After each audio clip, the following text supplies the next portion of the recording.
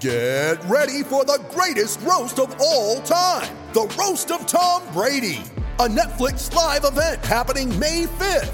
Hosted by Kevin Hart, the 7-time world champion gets his cleats held to the fire by famous friends and frenemies on an unforgettable night where everything is fair game. Tune in on May 5th at 5 p.m. Pacific time for the Roast of Tom Brady, live only on Netflix.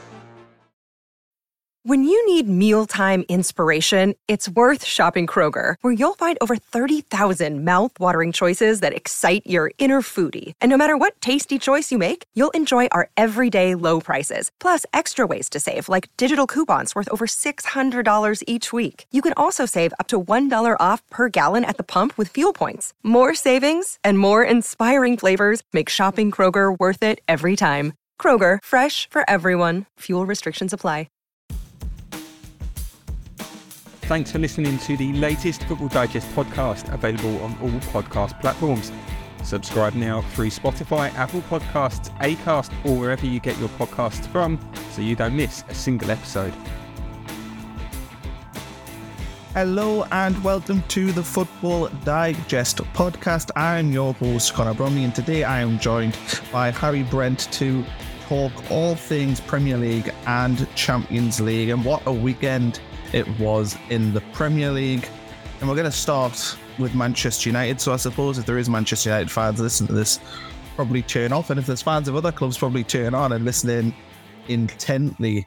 Harry, what did you make of the game at the weekend? And we'll start there, the Brighton game, and then we'll maybe digest further back than that and maybe assess the further problems. What do you make of the overall game this past weekend for Manchester United?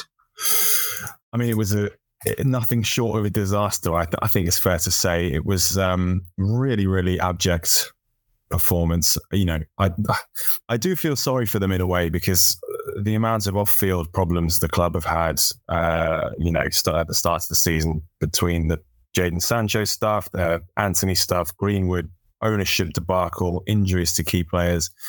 That's a lot to have gone wrong in the first month of the season. So there is a bit of a sense of some of the the situation isn't particularly completely inexcusable, but the performances are a big concern. I think United fans will be honest, there isn't a single performance they've produced this season that's been up to snuff. So it does remind me in some ways the situation that Chelsea found themselves in this time last year. Big ownership disruption and change at the top level, injuries to key players.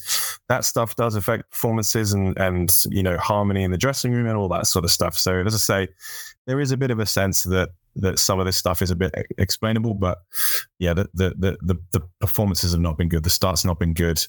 I do think that it's probably worth saying that it's worth just trying to sort of keep the patience a little bit. They had a good season last season. They appear to be going in the right direction, generally speaking, for the first time in ages. So maybe it's just a little bit about taking the rough with the smooth. But yeah, if you're a Man United fan looking at that performance, you would be worried, and I don't blame you. What would the blame factor be for the start of the season on Erik ten Hag? Do you think he is the victim of all the things you've just mentioned there, or do you think that Erik ten Hag has been part of the problem? Because I'll think back to the game against Wolves at the start of the season, where Man United were very lucky to get a win, and he's continually either went with the referees when it's benefited him or against referees when it's not. Last week at Arsenal, he was criticising refereeing decisions, which I don't think were wrong. Is he deflected maybe too much from the bad performances? Or, has he had a point with these issues he's had with referees? I mean, how much blame does Erik ten Hag get for the start to the season for Man United? It's impossible when you're a manager to sort of not take some of the blame, generally speaking, of how your team is performing. I know exactly what you mean. That there is a bit of a sense that he does seem like a bit of a man under pressure, and I guess that's sort of understandable. But he's certainly not at fault. Obviously, you can point some of the blame or plenty of the blame, depending on your view of the in terms of the Jadon Sancho situation. Obviously, he's in charge of team selection, so that's got to come into it. But I do sort of just feel that, generally speaking, United as an entity are in a bit of a mess, and I don't think if there was a a better manager or a different manager, the results would necessarily be much different. Who knows? But yeah, Erik ten Hag isn't blameless, but I do feel sorry for him in the position he's currently in. What do you think happens with Manchester United next? If, I think they've got quite a kind fixture list coming up. I mean, I remember making a video about Man United's next 5 games, including the Brighton one in the Premier League, thinking they could really get 10 to 12 to 15 points if they play their cards right. But what happens if Manchester United, stutter in the Champions League and continue to falter in the league and performances aren't good? I mean, is there any situation in the next couple of months where Erik ten Hag's job comes under question, or do you think that Manchester United will, ride the course with him? He's the man for the future, and this is just a bump in a very long road, which will hopefully have lots of highs. Yeah, I'd like to think it's a bump. I think it would be silly to consider Erik ten Hag's job at any point this season. I mean, unless things get truly disastrous, they just can't get out of the bottom half, getting a relegation scrap or something ridiculous like that, which I don't think will happen. The sort of competitiveness of the Premier League now is so high that I think if you're a club going through a bad spell, it's very hard to get out of it in some ways. It's cliche, but there aren't many easy. I sort of said that there aren't any easy games or many easy games in the Premier League. So I would suspect that probably this run will carry on for some time, and it will take United, particularly given that this is how they've started the season, it'll probably take them a long time to get out of this funk, or at least a few weeks.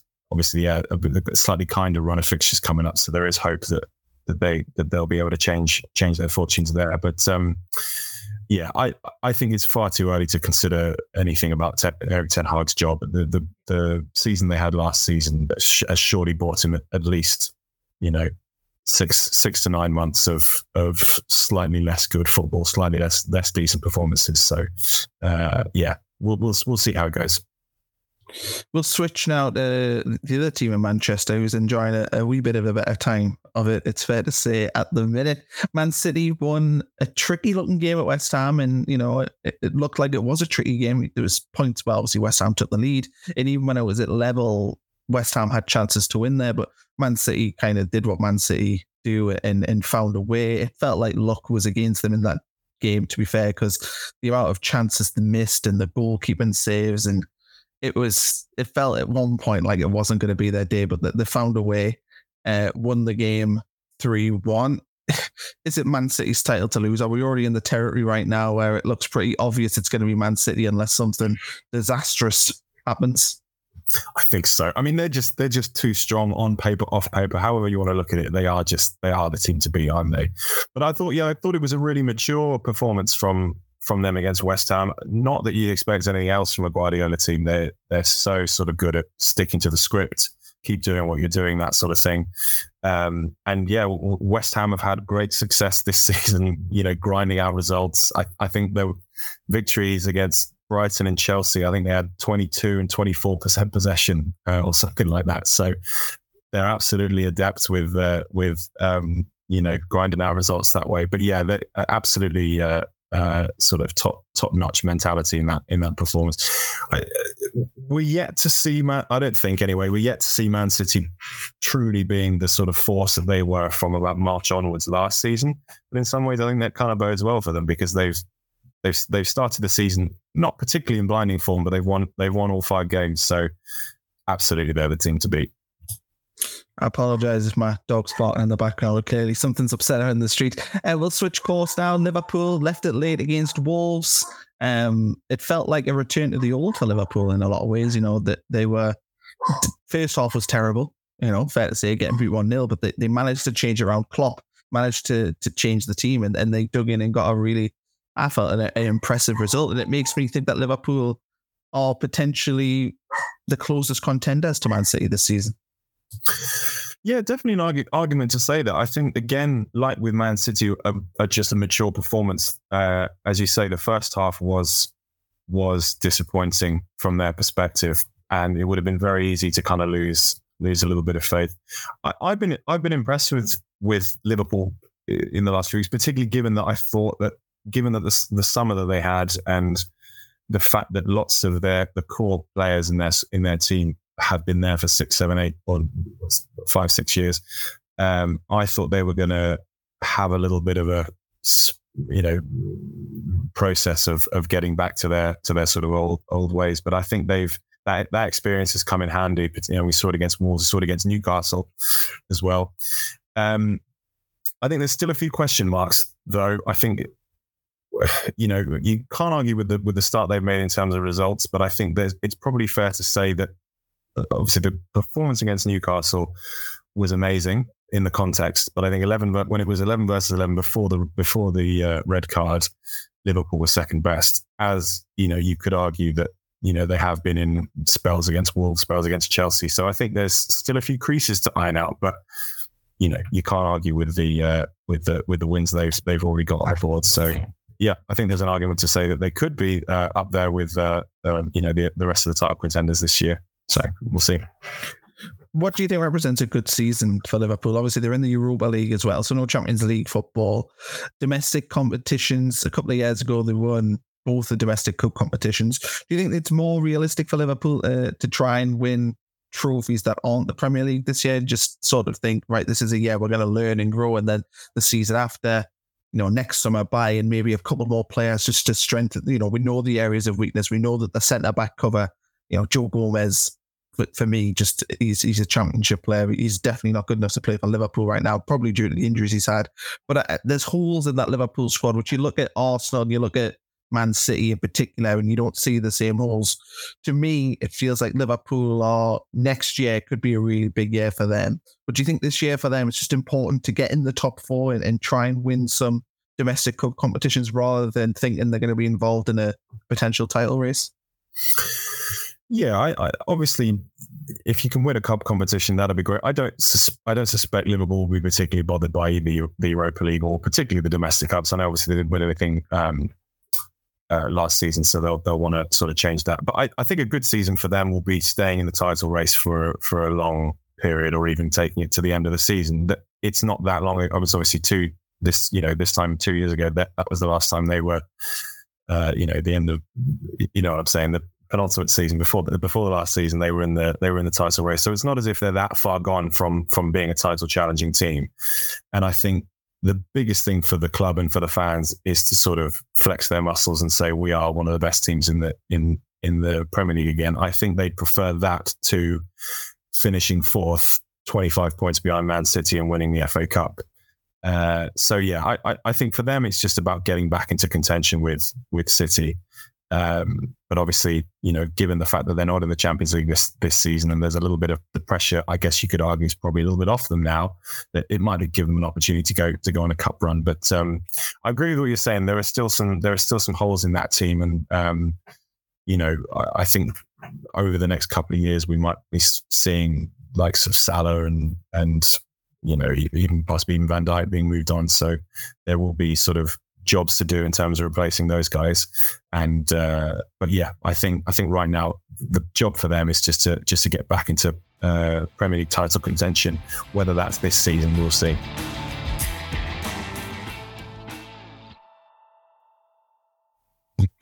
Speaking of title contenders, Arsenal picked up a big win at Everton. We all know that they don't have the best of records there. No win since 2017 before yesterday. Even though it was only 1-0, to me, it never felt in doubt yesterday. I thought that Everton didn't present much of a threat, and Arsenal were probably going to find a way of scoring. I thought they were unlucky with the goal that got disallowed as well in the first half. That's a different topic altogether. What did you make of Arsenal yesterday, and do you think that they are showing title credentials as in the same way they did last season? I think they are, and I agree with what you said. It never really felt in doubt, despite the fact, obviously, they have a poor record historically at Goodison Park, and obviously just one goal in it. But I've been very impressed with not only the way that they've been. I think they started to grind out victories under Arteta, like most title-winning, challenging teams do. But I've also been really impressed with the way that they've reacted to the sort of, I guess you could describe it as capitulation last season. There was a potential for that to really torpedo their confidence, and we've seen that happen to teams before. where something goes wrong the following season, there's a big reaction. I think they've started the season really well. The mood seems really good. And they're grinding out results, winning on grounds they don't tend to win. So they went on. So the signs are really good for them. For me, in my eyes, I think they're probably still going to be the closest challenges to Man City. But yeah, and they look to, we'll see how the season pans out. So we're only 5 games in, but they seem to really have established themselves as a consistent title challenging team, and I just don't see them going anywhere at least for the time being. Are there any holes in that Arsenal team? I mean, or whether or not there's holes in the depth? Do you think that they still don't quite have the? We know Man City's such an impressive team, but do you think Arsenal still have areas where you go, that's a little bit weak? They could do with maybe spending some money there, or do you think that Arteta's basically now got, in his eyes, a near perfect squad? Well, I think that you mentioned that depth is still a problem. I think that you want 3 or 4 players who you can bring on from the bench who you think could also be in the starting 11. And I don't really think Arsenal have that anywhere across the pitch. I mean, they obviously they've got good goalkeeping depth, and Jurriën Timber, obviously he's out injured now, but he's come in and provided some really good cover at the back. But I think if they get a big injury to Saka or Martinelli or Declan Rice, or Martin Odegaard, suddenly that team gets quite considerably weaker. So that's one thing. I think the other thing is in my eyes they just need a reliable goal scorer. I don't necessarily think Gabriel Jesus can't be that. And I know the sort of style of a centre forward that Arteta wants isn't necessarily going to be an Erling Haaland type or some big sort of number 9 character. But I do think that if they had a sort of very reliable source of, to a striker who was getting 25 goals a season, that sort of gets you over the line in the games where you might not be playing particularly well, and but the goal scorer who just can't be stopped pops up, gets the winner. I think that will help them going forward, particularly if you're chasing a team like Man City, who are just ruthlessly, they're just ruthless results churners. So I would say that, but elsewhere on the pitch, so you can't really poke any major holes in their starting 11. Their starting 11 is top notch. Everton, any few words on them? It's been a hard start to the season, it's fair to say, and as an outsider looking in, and as a Sunderland fan historically who did this every single year, where they just somehow stayed up, it feels like the egg timer is running out on Everton right now, and I just don't see them having enough to pick up the sort of 8 to 10 wins you need to survive. And I've seen nothing from the start of the season to suggest that they're going to get that. But what do you make of Everton? Do you think they've got a chance this season of just about keeping their heads above water? With Sean Dyche, that always feels like a bit of an ace in the hole. But I mean, I agree with your perspective on it. It does feel like it's just ticking down to the time where they go down. And in some ways, I've always kind of thought with Everton, as much as obviously their financial situation means this would be too great a risk to take, but going down and sort of having a bit of a reset could actually be quite good for them. But as I say, financially, I'm not sure that would work. Change of ownership, I guess, is the one thing that you could say might spark a bit of a change at the club. But how much change are we going to see over the coming months in order to sort of change the funk that they're in at the moment? So, yeah, worrying times. I mean, I don't know if there's going to be 3 teams that are worse than them this season. Looking at the start, so this might be shaping up to be. This is the season when they finally kick it. Tottenham, impressive. 98 and 100 minutes, I think it was. They scored 2 late goals against Sheffield United to win. It feels very different at Spurs this year. I'm used to thinking, if Spurs were on the telly on a Sunday afternoon, that's maybe the time where I go from, I'll maybe head out and do some chores, because they were so terrible to watch under Jose and Antonio Conte. But now with Ange Postecoglou, I look at Spurs and I'm like, yes, give me some more Spurs. Get them on the telly every week. They just seem to be exciting. I love the manager. I love the way he talks. His press conferences are amazing. And I love the way that they play at the minute, you know, and this is a neutral who's got no real interest in Spurs. I'm just enjoying what's happening there. And it was so good. I mean, cruel on Sheffield United, yes, but so good to see them do that, because Spurs over the years just have looked like a bit of a, considering where they were under Pochettino, a bit of a sort of a not dying, but fallen. You know, they got the Champions League final, and from there it's been a pretty steep decline. But yeah, the mood feels so different at Spurs. What do you make of Postecoglou and also their ability to turn that game round so late at the weekend? Yeah, that was a big statement. I think obviously there are question marks over the performance initially, but that would have been such a huge lift. I mean, you heard the reaction from the stadium and saw after the game the reaction of the players.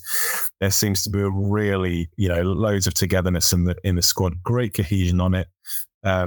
Yeah, I mean, Postecoglou, it's been said 1,000 times, he's been an absolute breath of fresh air there. They after 4 years of dismally negative football, as you say, under Mourinho and Conte, it really does feel like a sort of weight has been lifted. Expansive, exciting football. Yeah, and Postecoglou super impressive. Obviously his record speaks for itself. He's been successful pretty much everywhere he's gone.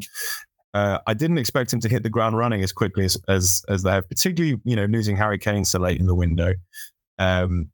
Part of me wonders whether losing Kane, just having him gone after such a sort of continuing saga of will he leave, won't he leave, whether that's been a bit of a lift in sort of in terms of that, now that he's gone, they can have a bit of a mental reset. Like, right, this is a new Tottenham now. Not to say that Kane was bringing them down in any way. Obviously, him being in this team, who knows where they'd be. But I sort of wonder whether that might actually have been a bit of a psychological, psychologically beneficial for them. But we'll see how long this good run of form goes on. Obviously, there's been a few little wobbles. Obviously, they could have very easily lost that game against Sheffield United, drawing with Brentford, losing to Fulham in the Carabao Cup. So there's been a few little wobbles. We'll see how far it carries on, but the signs are very good. And yes, Postecoglou is going to be very, very fun from a neutral perspective and a Tottenham perspective.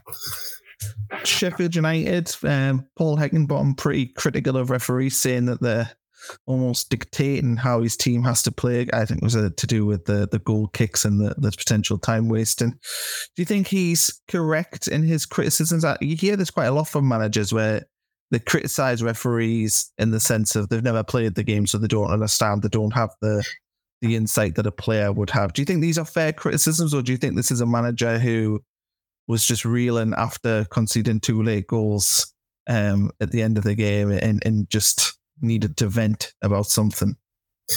That's what it felt like to me. I mean, it's totally understandable in some ways. You lose a game in that style, and you're just gonna want to vent and be angry for a little bit. I can understand the sort of perspective of referees have never played the game. I mean, obviously it's a bit silly considering they may not have played the game, but they've been around. They're around the game all their lives. They know everything inside out. But obviously there's a bit of a kind of meticulousness of the way that referees look at the game, whereas footballers, coaches have a more sort of general overview of everything. So I guess there's a kind of clash there.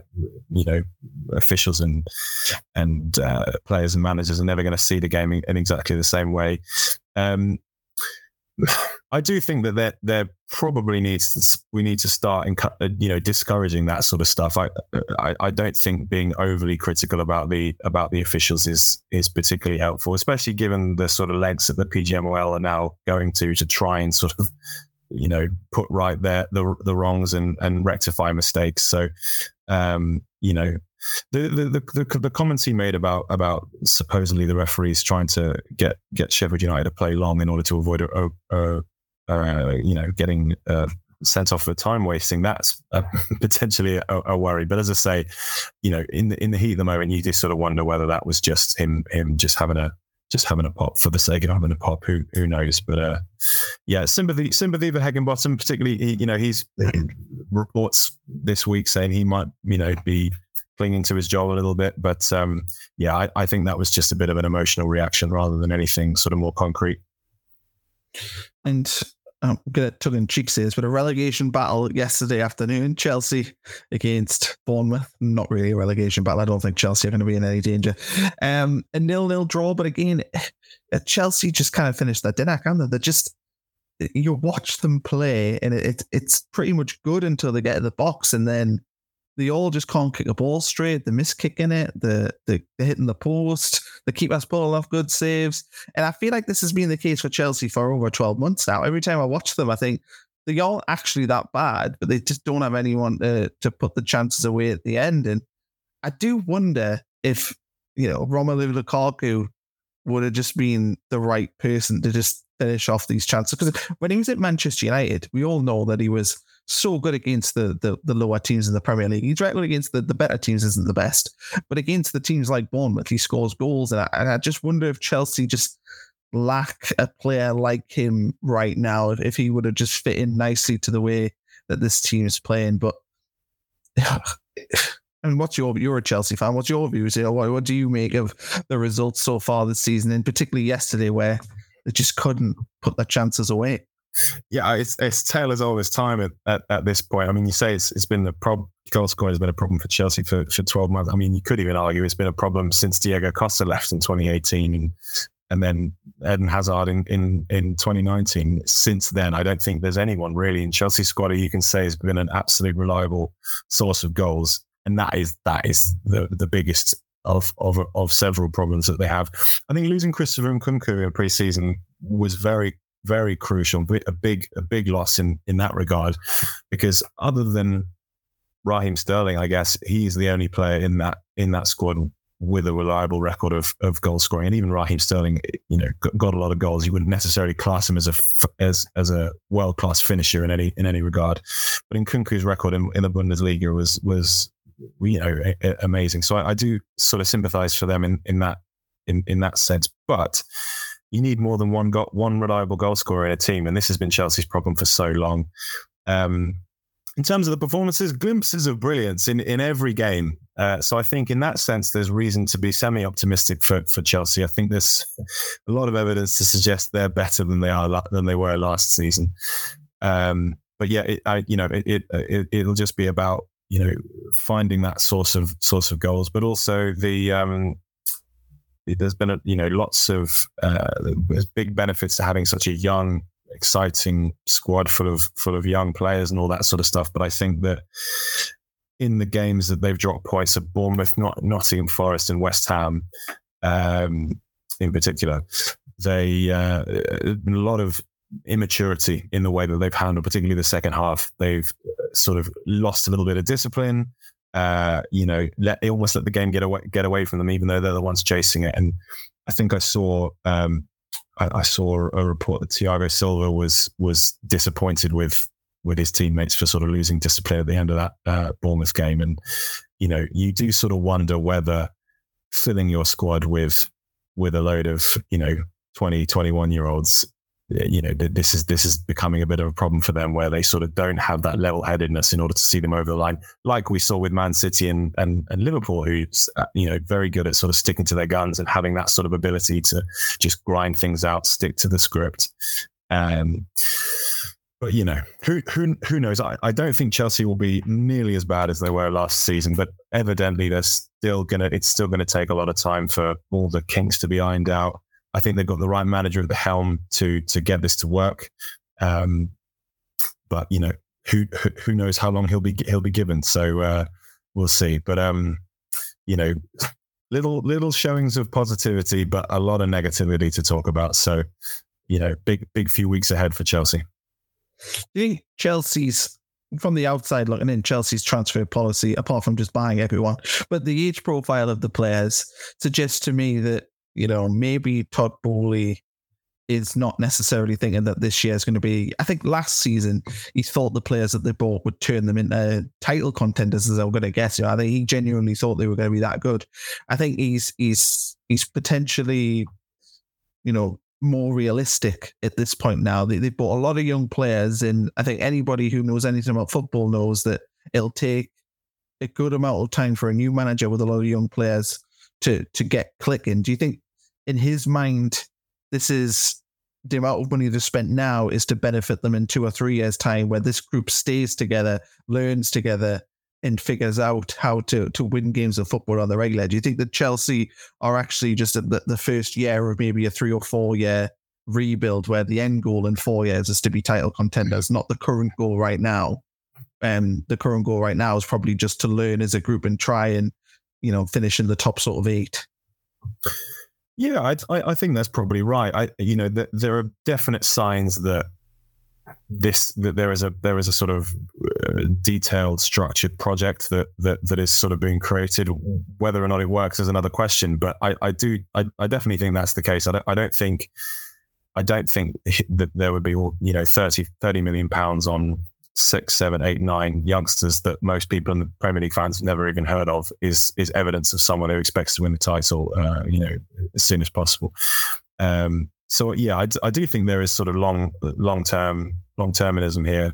And I think the hiring of Pochettino in some ways is sort of evidence of that as well. His sort of record of not only improving players, but molding youngsters and getting them to sort of work for him. And if anything, his time at PSG sort of proved exactly that managing the kind of players at the peak of their powers who are not particularly moldable isn't quite the thing that he's best at. So putting him in charge of a group of players who perhaps, as you say, in 2, 3, 4 years are going to blossom into these fantastic players, that's the absolute perfect situation for him. And I do think that has been considered. So yeah, I think I don't think there's any sort of great concern if Chelsea have a bit of a disappointing year, but they need to be showing some improvement from last season. And so I still think that it's getting a little bit harder to say given the start that Chelsea have had.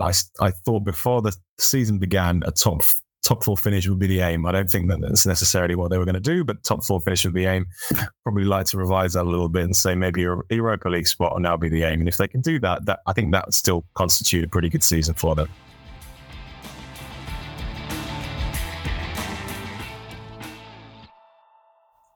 We'll switch now, last sort of few minutes of the podcast, to the Champions League.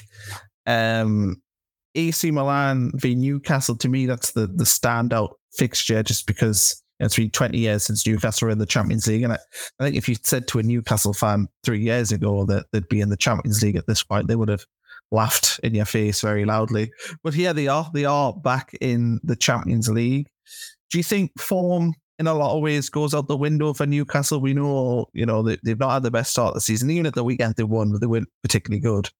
Do you think this is just a special night for them that will, live in the annals of time? They're back in the big time, and they're playing a sexy fixture, it's fair to say, AC Milan away at the San Siro. Do you think this is going to be a good night for Newcastle fans? And do you think it's also going to be a good watch for the neutrals? It should be. I mean, AC Milan are in good form as well, so that it should be a bit of a tasty one. But yeah, I don't particularly think there needs to be too much focus on performance or anything like that in terms of the Newcastle fans. This is just a night for enjoyment, as you say. So long, but they've been out of the Champions League and they're finally back in. I almost think that. I haven't spoken to any Newcastle fans about this, but I'd hazard a guess that they're actually quite pleased with the group of death with PSG and Dortmund and AC Milan, because it's almost like that's the way you want to do it. You want to just have a baptism of fire, go into it, and just enjoy yourselves. And in some ways, it might actually take the pressure off them a little bit. As much as I think they absolutely could, emerge from that group as group winners. I don't think if they don't get out of the group, I don't think anyone will particularly be too furious. So it sort of frees them up to have a little bit of fun with it and just enjoy themselves. And obviously the Newcastle fans will, but even for Eddie Howe, who probably will, absolutely want to push himself and get out of the group. I think even if they don't, they can still sort of enjoy this campaign of just being back in, and then, focus on building for the following seasons.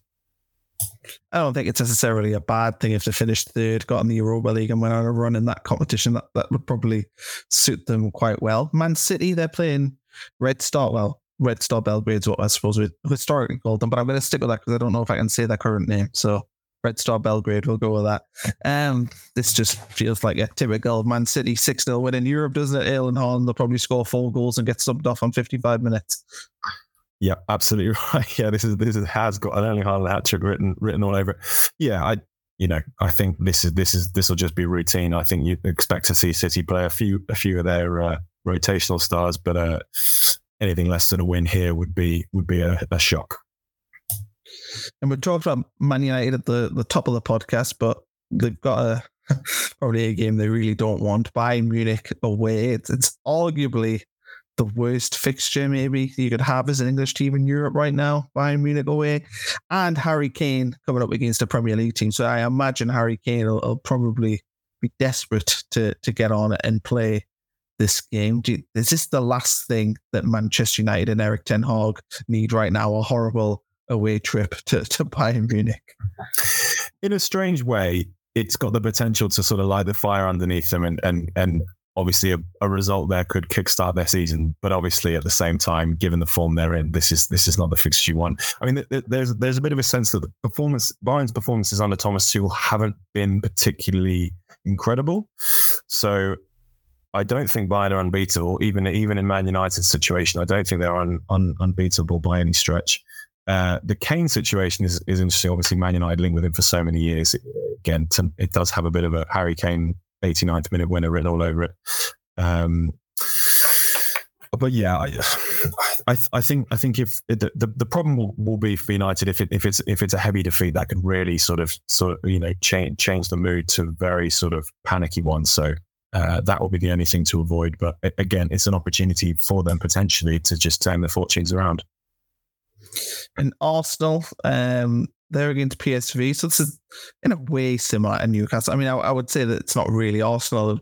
I don't know how many years in the Champions League they've played, but they've only missed the last 4 or 5 years. They've not been in it. It's the only time that they've missed being in it. But they're back in there. I feel like Arsenal probably got more eyes on the Premier League than the Champions League. Maybe that's just me, but I feel like Mikel Arteta probably is targeting Premier League success over Champions League success. But this one, like Newcastle, it's full of fans, isn't it? They can get the Champions League music back at the Emirates Stadium and feel like a genuine big club again. After a few years where I think Arsenal have had the tail between their legs a little bit, particularly under Unai Emery, where it just looked like they were going nowhere fast. Yeah, I think the last time Arsenal were in it was just before they signed Granit Xhaka. I just remember knowing that Xhaka, I don't think has ever played in the Champions League with Arsenal. I might have that slightly wrong, but anyway, that was my thinking on that. A great opportunity for them. I do think there is a sense, as you say, that it will just be a bit of a celebratory night. But at the same time, I think Arsenal have got quite a good opportunity here this is the first time in probably since the mid-noughties that you can say Arsenal are genuine contenders for the Champions League, and there's probably a bit of a responsibility for them to not only win but win quite comfortably and really kind of establish themselves as contenders. So yeah, I think that a really sort of comfortable, comprehensive win there could really set the tone for a good tournament for them. Yes, it's going to be exciting to finally have the Champions League back. It always feels like the season's properly underway when we get the Tuesday and Wednesday night games in the Champions League. Harry, thanks for coming on this morning. Thanks to everybody for listening. We'll be back later in the week to talk, probably reviewing these Champions League games and seeing who won and who lost. So thanks everyone for listening today, and we'll catch you soon.